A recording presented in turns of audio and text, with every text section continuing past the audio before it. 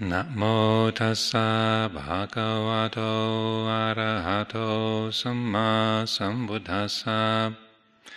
Namo tassa bhagavato arahato samma sambuddhassa. Namo tassa bhagavato arahato samma sambuddhassa.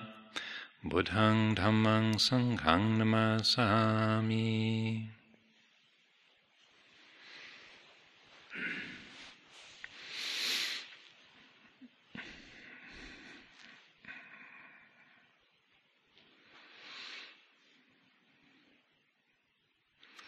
This is the new moon night, and we're in the month of November. The autumn season is well and truly upon us. Leaves flying in the wind and scattered on the ground. The Kathina festival approaching, the temple slowly acquiring more decorations, banners, and the air of preparation and getting things together for that festival time is with us, is in the air. These are all patterns of nature, aren't they? The changing season, the different colours of the leaves, the dying of the life of this year, coming to its natural end, the dead leaves flying in the wind and being trodden underfoot.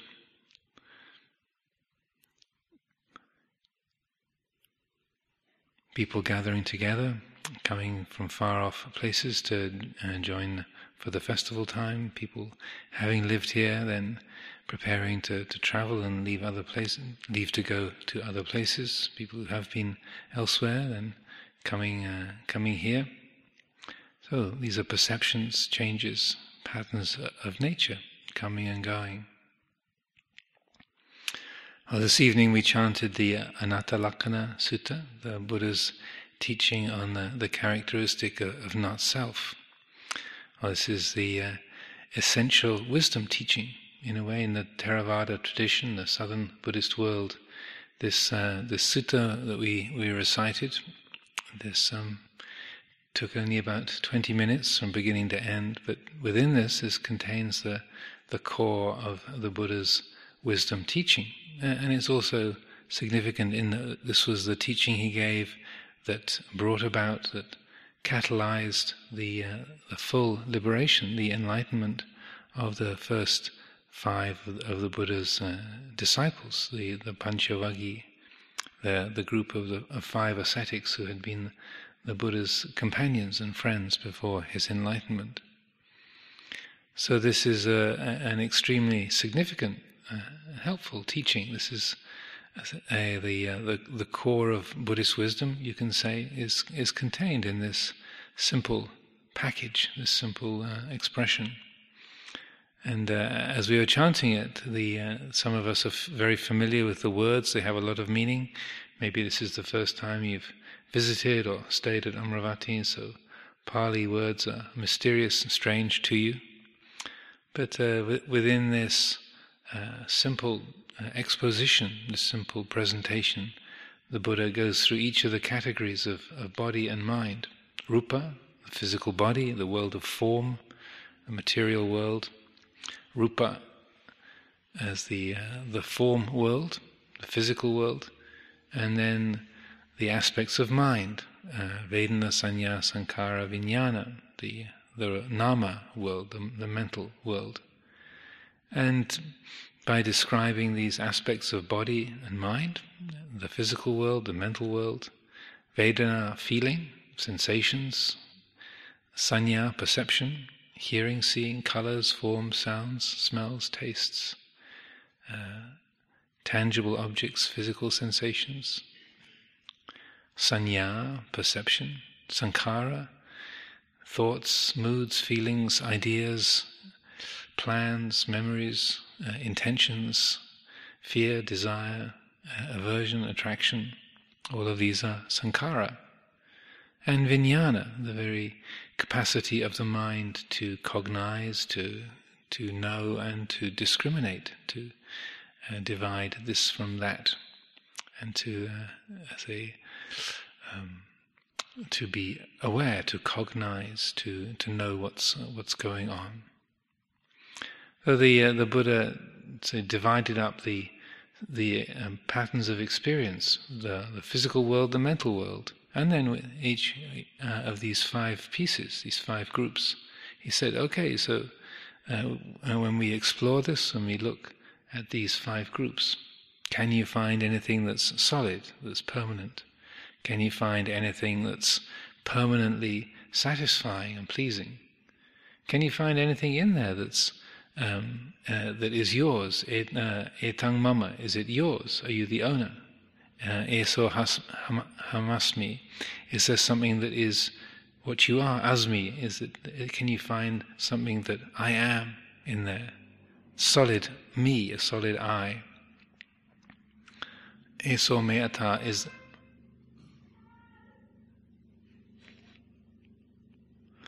there something there that's real?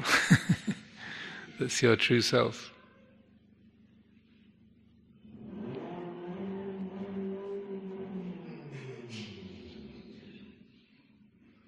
Thank you for that.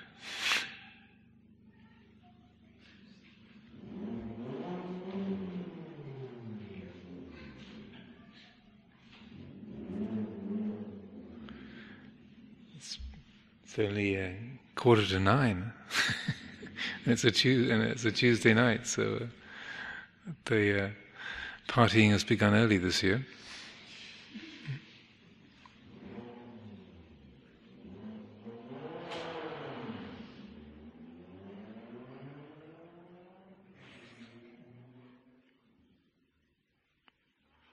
All that arises passes away.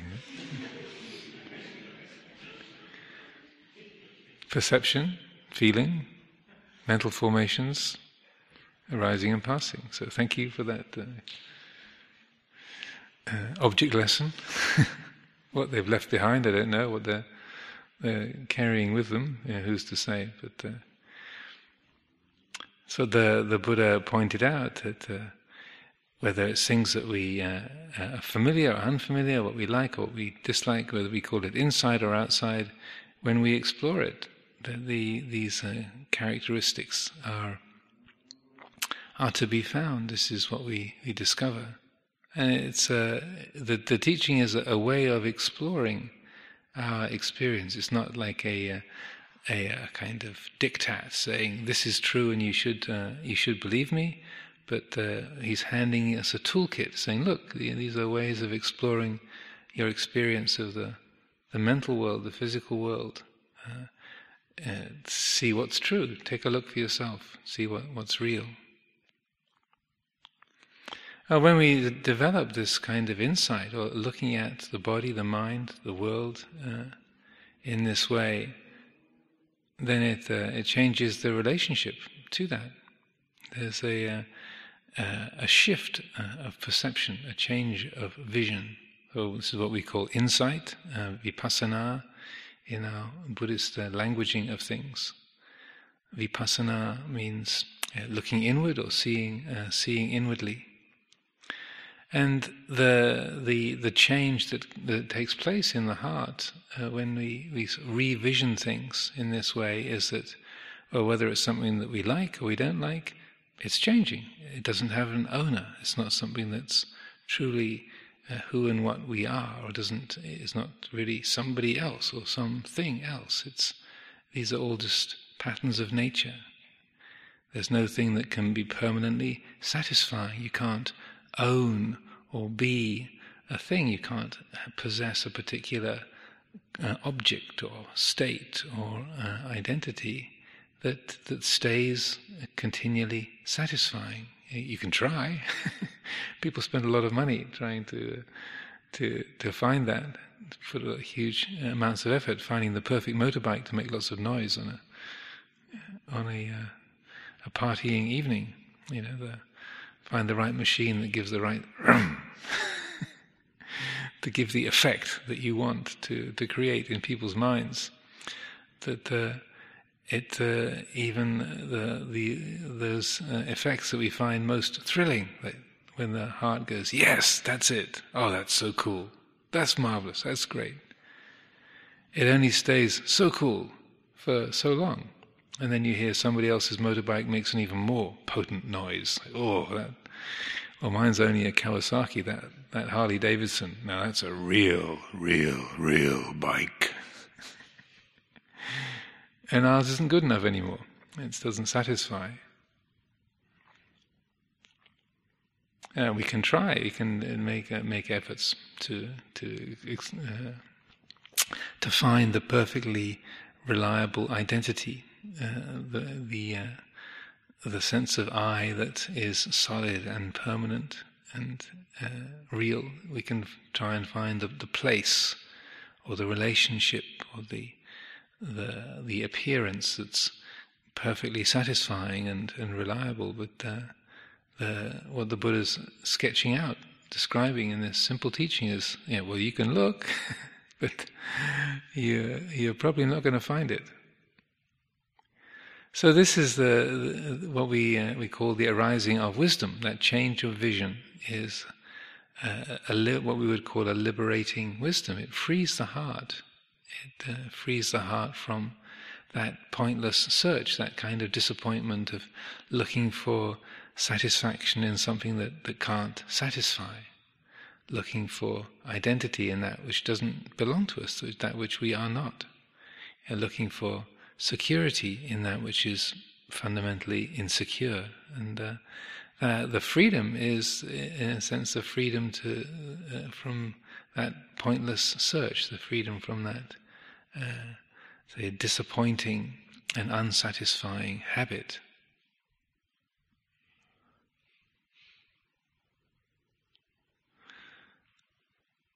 There's a teaching I've been reflecting on quite a bit this last couple of weeks.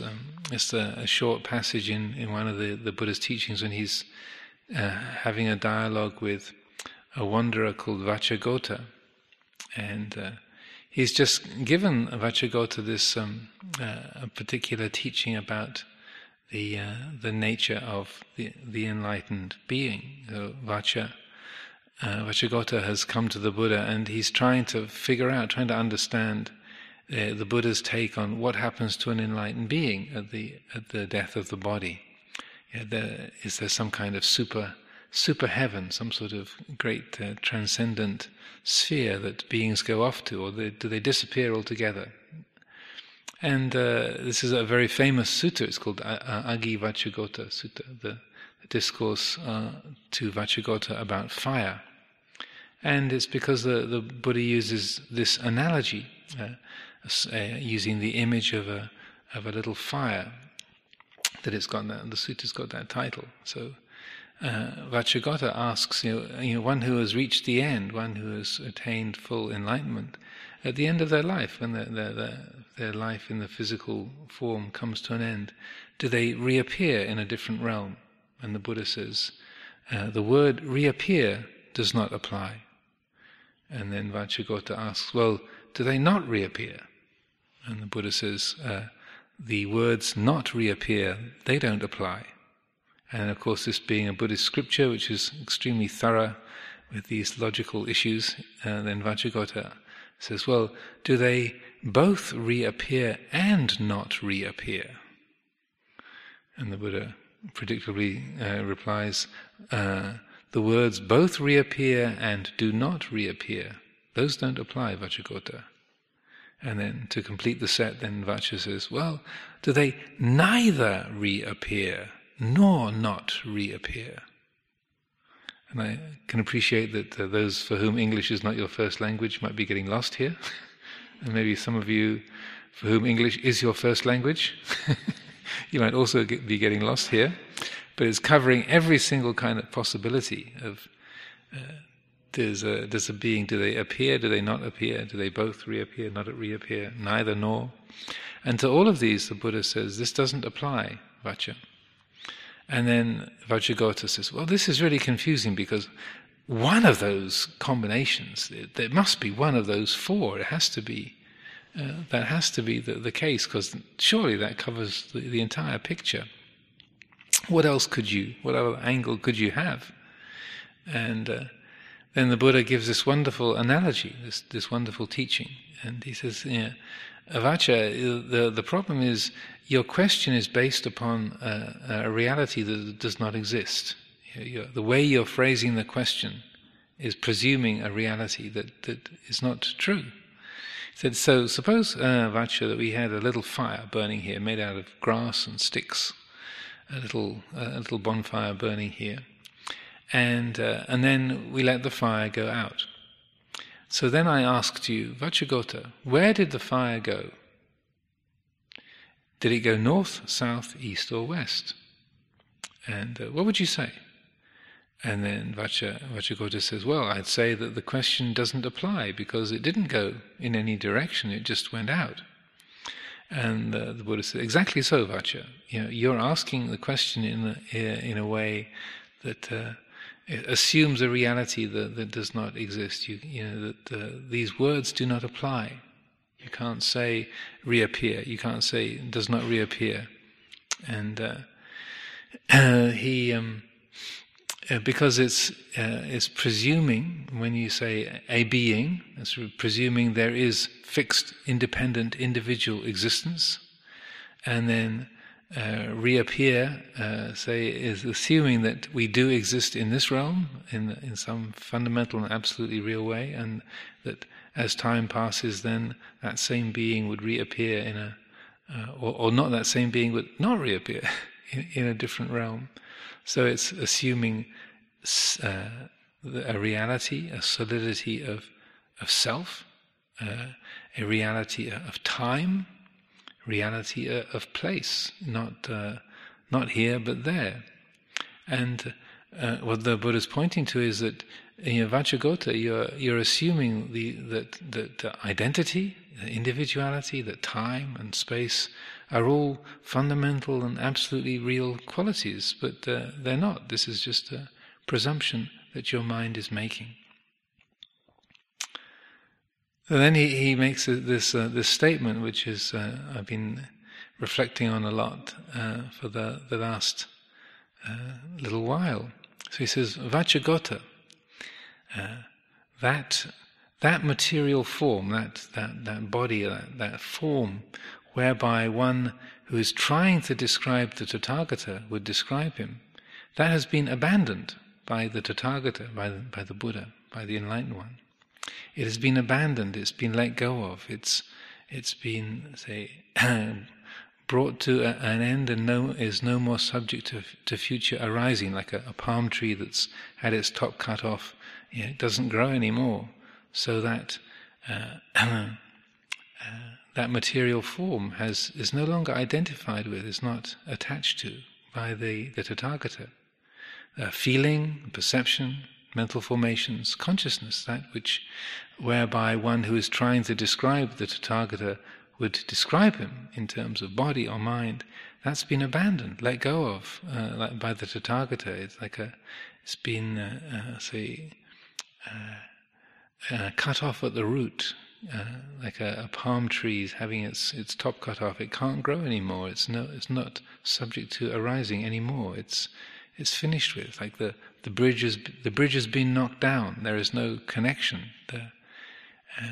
And then he says, Vaccha, the Tathagata is profound, immeasurable, unfathomable, like the ocean.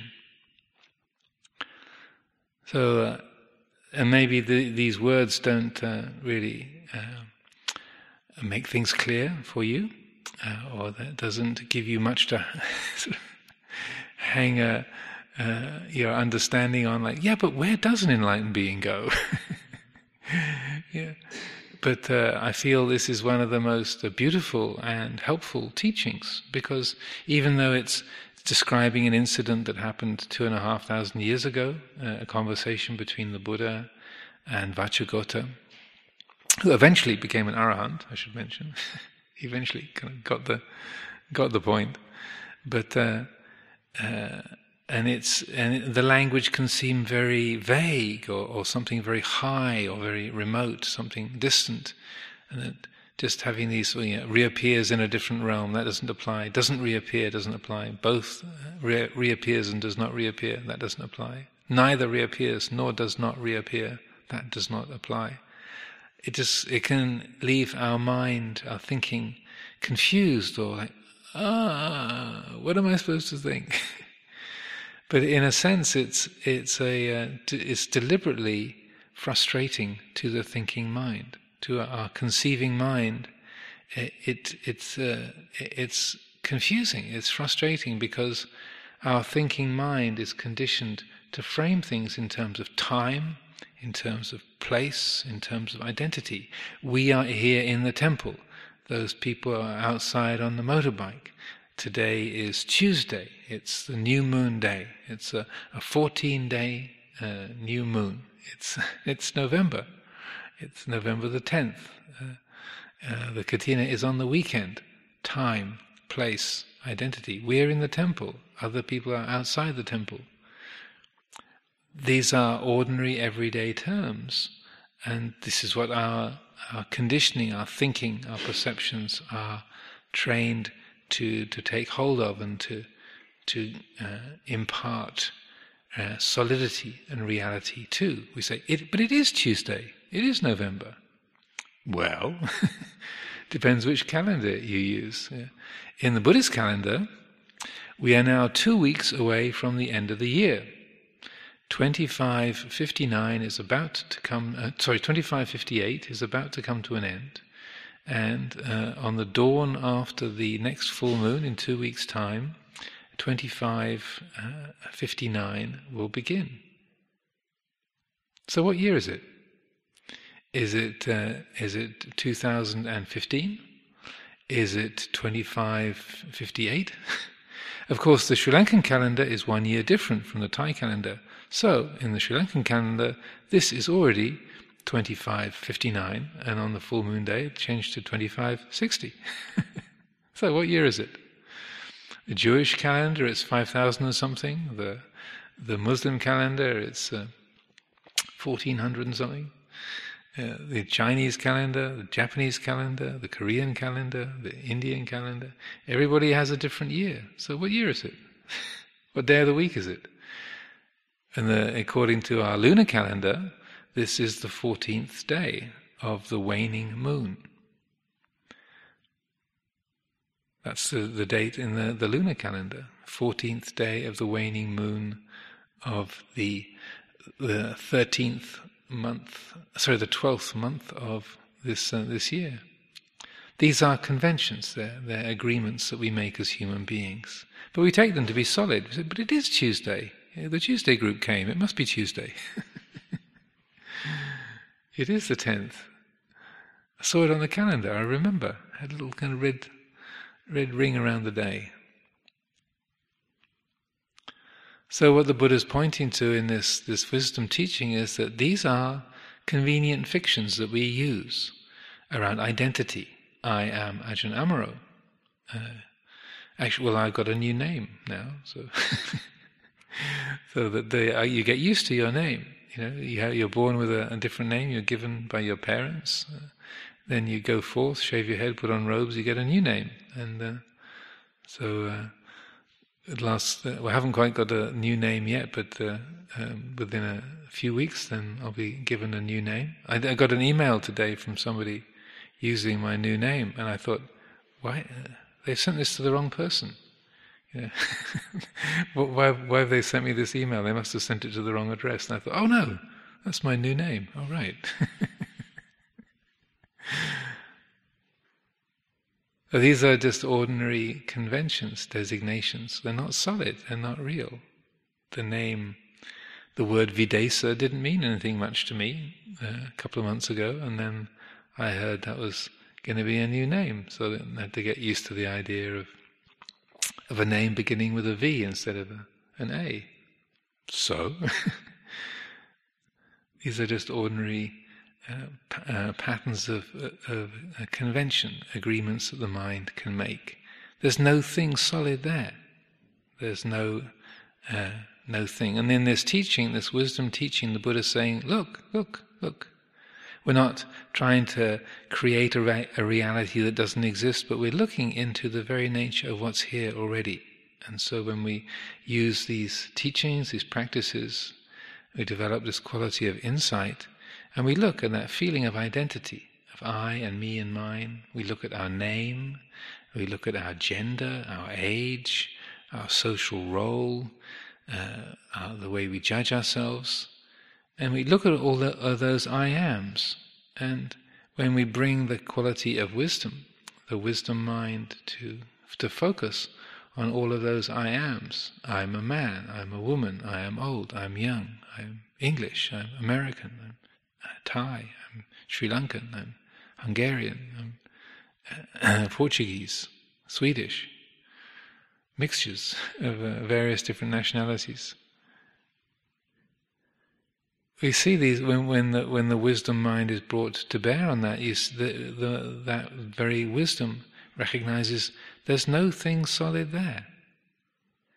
It's like trying to, if you take your name or your gender, your age, your nationality, it's like writing on a waterfall with the beam of a torch.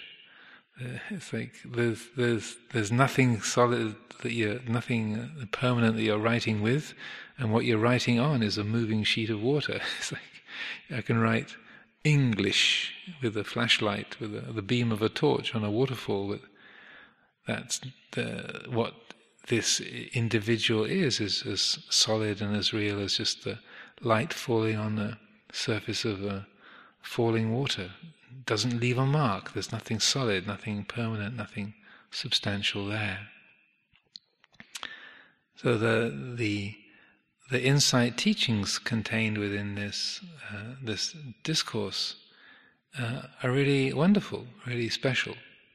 And even though they are, say, from a time 2,500 years ago, the Buddha having a dialogue with Vacchagotta, they apply right here and now. They are applicable and useful teachings, and it can sound very strange or mysterious or remote.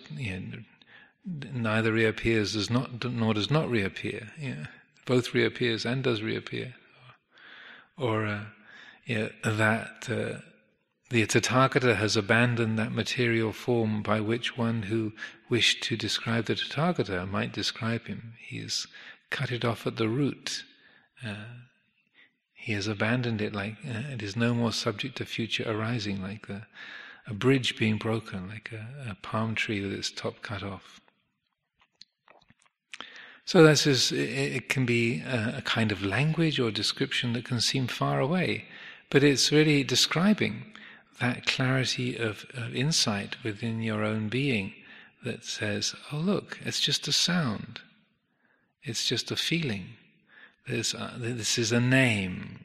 These are noises that are made that I call me, or calling this body male or female, calling this configuration of perceptions of a different nationality or a different religion. I'm not a Buddhist. I'm a follower. I'm a seeker of the truth. Or I'm a Christian. Or I'm a Theravadan.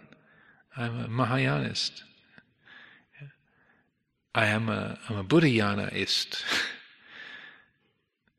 It's like the beam of light shining on the waterfall. You can say, Theravada. You can write with the beam of your torch on the waterfall. There's nothing solid there. There's nothing permanent, nothing fixed. So when we look at these patterns of identity, then it's not like we're pretending to be the Buddha, but rather we're employing the Buddha wisdom that is a natural aspect of our own being. That which in that moment of recognizing, being a woman, that perception of womanhood, or the perception of being a man, or English, or Thai, German, French. That which knows Frenchness, or that which knows womanhood, that which knows Englishness, or manhood, or Theravada, that which knows Theravada is not Theravada. That which knows masculinity is not masculine. That which knows humanity is not human. That which knows birth and death is not born or dying. And it's not something that we have to create. It is already here. This very aspect of panya, of wisdom, the Buddha wisdom. It's already here. It's already an attribute of your own heart, your own mind. And this is what insight, meditation, the development of vipassana is doing. It's taking that quality, that aspect of wisdom, of understanding, of clear seeing, and strengthening it, bringing it forth, giving it a prominence, or giving it the room to operate. So when we have this image of the Buddha saying, the Tathagata is profound, immeasurable, unfathomable, like the ocean, it's talking about your wisdom. That very wisdom of your own heart is profound, immeasurable, unfathomable. You can't really describe it or name it. It hasn't got a color or a shape. It's not got a particular place where you can see it or store it. It's profound, immeasurable, unfathomable. You can't pin it down. But it's here. It's the very thing, a very aspect of your own being that is able to watch and know this moment, that knows here is sound coming and going and changing, here is feeling coming and going, changing, here is understanding, here is not understanding, coming and going and changing. That it's that very quality of your own heart. So even though the language might make it seem a bit remote or strange or far away, I would encourage us to recognize that it's that aspect of our own being that's already present, that when we use it, we find that kind of spaciousness, that quality of freedom and boundlessness. Just like in that expression, that whereby the Tathagata might be described in terms of material form, feelings, perceptions, mind states, personality, that the Tathagata has abandoned them. That Buddha wisdom is not identified with the body. That wisdom of your own heart is not male, it's not female, it's not tall or short, it's not healthy or sick, it's not old or young, it's not born or dying. And it might sound like a kind of conceit, or we don't want to be conceited or inflated and saying, I am the Buddha, or I've got the wisdom of the Buddha. That's just the ego claiming ownership. It's not that, but rather in the presence of this moment, in this very moment, being awake, applying that quality of knowing here and now, not making an identity out of it, but being that, knowing in that way. There's an exchange that between Luang Por Chah and a visitor that came to Wat Pah Pong one time. It's printed in this little book called No Ajahn Chah. I think it's on the cover, and on the back cover I think it's printed, and it says, one day somebody came to Ajahn Chah and was asking him questions, and the inquirer said, do you live here all the time? Are you based here at Wat Pah Pong? Do you live here all the time? And how old are you? And Ajahn Chah said, I don't live anywhere, and I have no age. I wasn't born, and I don't live anywhere. To think you live somewhere, that you are somewhere, or to think that you are born, this is to create a self. If there's no creation of self, then you have no problems. Don't create any problems where there aren't any. So there's a body sitting there. There's a conversation with a visitor and Ajahn Chah saying, when's your birthday, or how old are you? And he said, I don't have any age. Where do you live? I don't live anywhere. And that can sound like a conceit or some kind of deluded view, but in that moment, I would say that Luang Por Chah is speaking directly from that wisdom. It's that wisdom speaking. It's like the voice of that pure heart that says, I wasn't born. Not this body. It's not referring to the body or the personality, but that pure wisdom of the heart speaking. It's not anywhere. It's not located in space. It doesn't have a home or a spot where it is or is not. Location doesn't apply. And when he says, "I don't have a birthday," I wasn't born. He's not saying that the body wasn't born, but that pure wisdom is the expression, the functioning of that quality, the most profound quality and nature of our own being. That the Dhamma is akaliko, timeless, sanditiko, apparent here and now, unborn, undying, ajata, abhuta, amara, unborn, undying.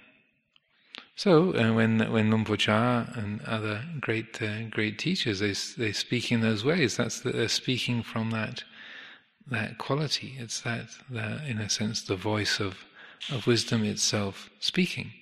And again, we can think of, well, that's Luang Por Chah. He's a great master, and he lived thousands of miles away, and he passed away, and that's different. That's somewhere else. That's somebody else. It's not my life, not my mind, not my little world.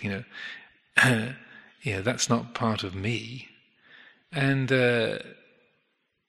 when we hear teachings like this, when we reflect on it, certainly I sat listening to Luang Por Sumedho for many years, and would hear him speak in this kind of way, and what would arise in my thoughts would be, well, you don't know my mind, Luang Por. You know what was going on in here. You wouldn't say that. I haven't got any Buddha wisdom. That's not me. That's my mind is filled with all kinds of agitation and confusion and profane thoughts and desires and fears and irritations.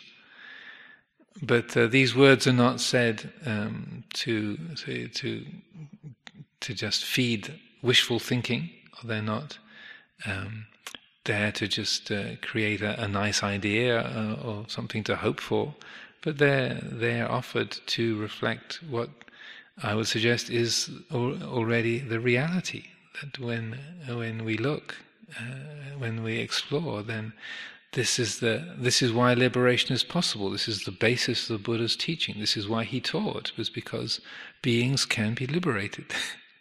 There is the possibility of freeing the heart from greed, hatred, and delusion. It's possible. Therefore, teaching is worthwhile. Therefore, practicing is worthwhile, because the heart can be fully and completely liberated.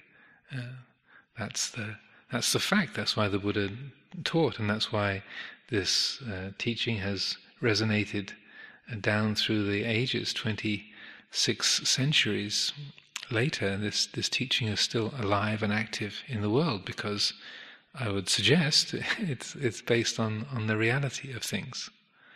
So when we say look and apply this wisdom, then we can experience that same kind of tremendous, this great security, like the Buddha mind, the Tathagata, the awake mind, knowing the body, and just as it says, the Tathagata has abandoned that material form whereby one trying to describe the Tathagata might describe him. So that, yes, this body might conventionally be who and what I am, but there's a voice in the heart that says, yeah, but how could it be really? Right there, that's the wisdom of the Tathagata, that's the Buddha wisdom, sort of standing on the far shore, if you like, saying, yeah, how could this be who and what I am? How could this be solid? How could this be real? How could this be anything fundamentally me or mine? What is here that's doing any owning? And that knows that understands that already, that sees things in that way. So these words are relating to the development of that kind of security, that regardless of the mind state, whether you're really excited and inspired, whether you're really afraid and anxious, whether you're angry and upset, whether you're cold and depressed, that there is that in the heart that says, this is a pretty depressed feeling, or, well, that one's a hot one, or this is really foggy. That which knows fogginess and confusion is not confused. That which knows agitation is not agitated. That which knows anger is not angry. That which knows bliss is not blissful. It's and this is what we call the Buddha refuge. When we recite Buddhang Saranang Gacchami, right there at the beginning of the ceremony of the taking the refuge's precepts. Buddhang Saranang Gacchami, that's the core. This is the core of what that means. Buddhang Saranang Gacchami, I take refuge in the Buddha. How many times have we said those words? Hundreds of thousands of times. But the reason why we say those words and we take refuge is because that's the liberating principle. Dhammang Saranang Gacchami, taking refuge in Dhamma, choosing to identify with nature and with reality rather than with personality and perception, with habits of ego-centered thinking.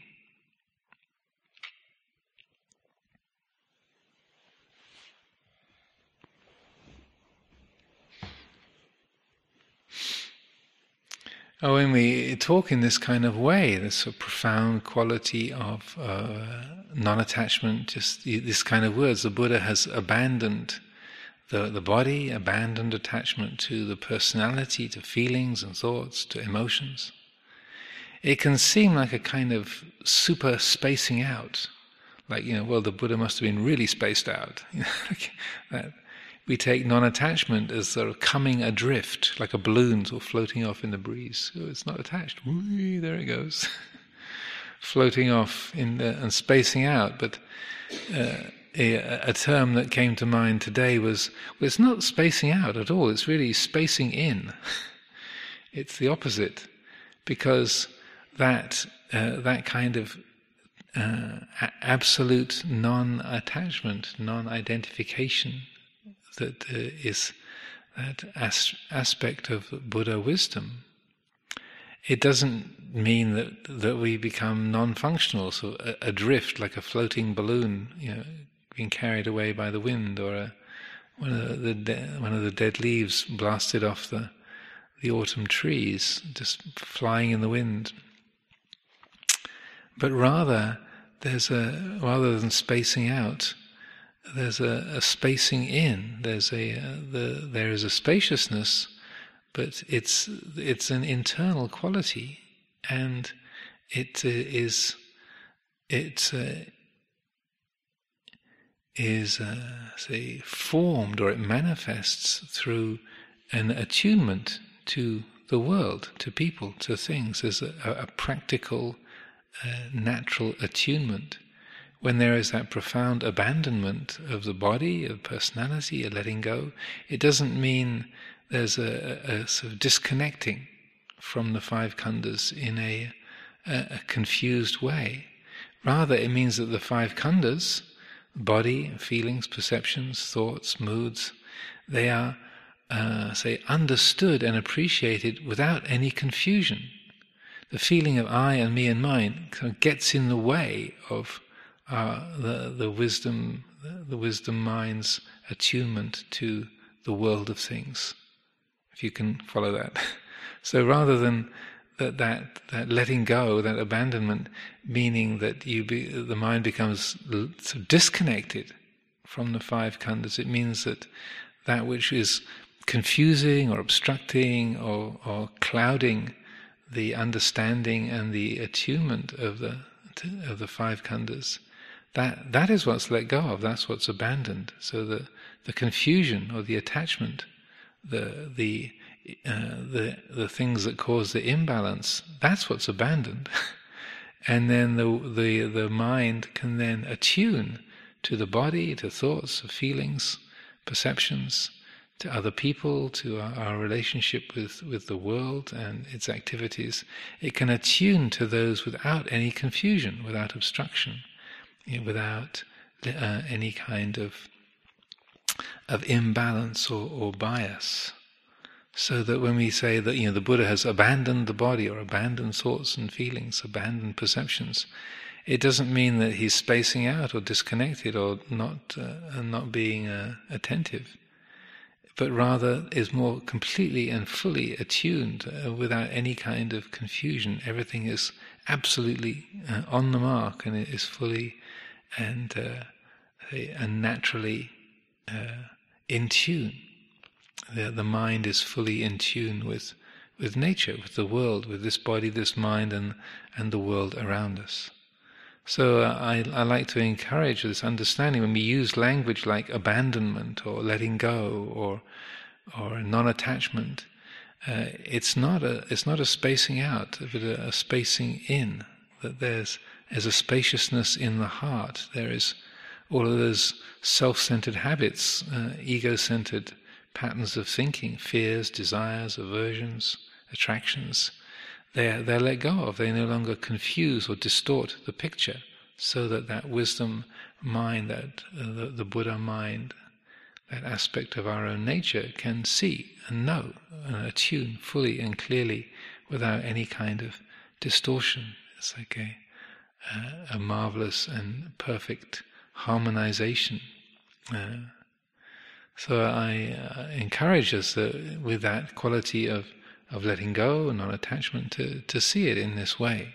And so then when what this results in is not a kind of dissociation, but its opposite, is an association. The heart is associated, becomes a part of the society of mind, the perceptions, the people that we live with, we are able to associate, to attune, and to be part of a single society, a single group, a single communion together. The heart finds room for the feelings of like and dislike without confusion, the feelings of perceptions of self and other, the feelings of comfort and discomfort. It finds room for them, and there's an association. They all fit together as a sort of well-ordered, well-balanced society. So when you see judgments like, that's great, that's marvelous, that's wonderful, then there's a recognition that's approval. This is the mind approving and liking. Or the mind says, that's awful, how could she do that, that's dreadful, she shouldn't be that way. Then you can recognize the mind saying, it's disapproving statements. This is just a feeling of disapproval. We taste something, oh, that's delicious, that's beautiful, that's marvelous. So this is the feeling of delighting, enjoying a taste. Oh, that's awful, that's disgusting. What's this supposed to be? That's disapproving, that's disliking, that's all. So that we can observe and know judgments, approving, disapproving, blaming others for our problems, saying, because of him my life is miserable, it's all his fault, if he was different I'd be happy. We can witness a feeling like that, a mood like that, and say, okay, that's disapproval, that's the mind blaming that bloke for all my troubles. Okay, that's just the mind doing its blaming thing, that's all. Or maybe we fall in love with someone, we find someone really attractive and interesting. Oh, if only I could be with that person and I'd be happy. Well, that's just a feeling of being attracted or liking. That's all. You don't have to make anything out of it. It's just the mind feeling a sense of attraction. Just like in the morning, if you're hungry, notice the speed with which your feet carry you to the servery in the sala at 7:15. One pointedness of concentration, samadhi is very acute. Breakfast. Yeah. I've got so many defilements. I'm supposed to be a monk, and all I can think about is breakfast. I'm full of kilesas and defilements. No, it's just you haven't eaten for the last 16 hours and the body is hungry, and so it's 7:14, so what's it going to think but breakfast? It's not personal, it's just natural. So that we are able to know the impulses, attractions, aversions, fears, desires, without confusion, so that this, when we talk about non-attachment or letting go, it's a full recognition of those patterns of thinking and feeling, judging each other, liking, disliking, feeling friendly with a person or distant from a person, attracted by a person or repelled by a person, enjoying certain activities, certain kinds of work, disliking other kinds of work. And we can know them for what they are. We're not, say, making a kind of false attitude of rejection, pushing them away. We're not pretending those flavors are not there. We're not pretending those moods are not there. But we're not allowing them to be seen as solid or real, as a way that the wisdom mind, the Buddha wisdom, sees through and knows. Oh, this is liking, this is disliking, this is approving, this is disapproving, this is judging. And then there's this quality of spaciousness, this spacing in. There's a spaciousness in the heart. There's room for everything. There's room for comfort, discomfort, room for liking, disliking. There's room for health and sickness, room for people that we like, people that we dislike, difficult people, and easy people. There's room for ourselves. Maybe the most difficult person in your life is you. Maybe that problem monk in your life is you. That difficult nun is actually you. But even if it is, even if you're quite content with all the people around you, but all of your criticism and negativity falls on this one, on yourself, that you also find that by shifting the attitude in this way, developing this insight, developing the wisdom heart, then we're much more able to be with our own imperfections and limitations, and they don't fill our inner space either. There's room for us to be who we are, to have the personality, the character, the imperfections, the limitations that this being has, all of the stupid things that we've said and done, or the kind of unskillful impulses that we've followed, all of the unwholesome and foolish attitudes that we've carried around. We find the heart can be accommodating and can find space for all of those. Not pretending that they're good or beautiful, but recognizing these are patterns of nature as well. How could they be a me? How could they be anything solid or real? How could this have anything to do with reality?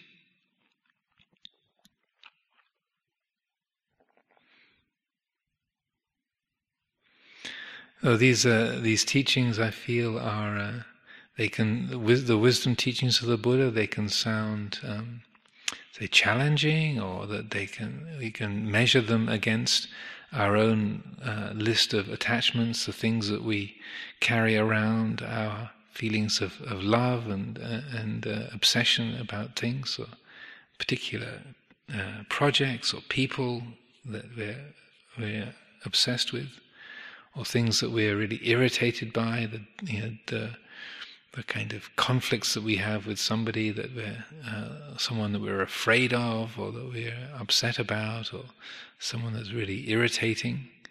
And that can seem so real and so solid and so permanent. And they say, well, the wisdom teachings are over here, but my problem with that monk is over here. So, I hear these teachings, and yes, it's all true, but you don't live next door to him, Ajahn. That's a real problem. But I would suggest that we kind of bring those two together. They all are experienced in the same mind. They're not separate. And that when we take the trouble to apply these wisdom teachings, these practices, to those very impulses obsessively attached to something, afraid of something, irritated by something, worried about something, this is why these teachings are useful. That's why they liberate. When you bring them to the difficulties, say the problem areas of your life, they work. They have a marvelous effect, and they help us to see for ourselves, to know for ourselves that liberation is possible, even if you have got that terrible doubt or that difficult obsession or that fear or that conflict. It applies right there, and when we take the trouble, we make the effort to apply the teachings to bring this perspective into the areas of our life where things are most challenging, most difficult, then it's right there. We can see that things transform. We can see that what we thought was an insoluble problem, an unrequitable love, or a wrongdoing that can't be fixed, or something that has been lost that we can never get back, that all those things in our life that we can take as being difficult or impossible or unworkable or absolutely solid and real problems, then this capacity that the heart has to be awake, to know, it transforms even the most insoluble and difficult issues, things that seem so real, so permanent, so fixed. This very wisdom is helping us to recognize, well, how could it be fixed? How could it be solid? How could it be permanent? How could this be the one permanent sankhara in the universe? It's crazy. How could this be the one real problem in the entire universe since the beginning of time? How could this be the one real thing? How could it? And even if that insight is just there for a second, half a second, quarter of a second, it makes all the difference. And though when we let that into the heart, let that be fully acknowledged, then freedom is right here. Liberation is right here.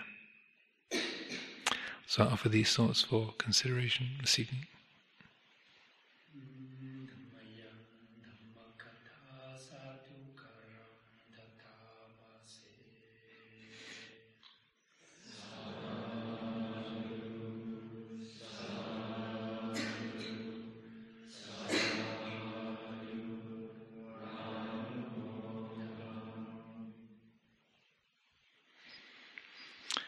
Today being the new moon night, then everyone is warmly invited to join in with the vigil, monastic community, lay community, visitors, residents.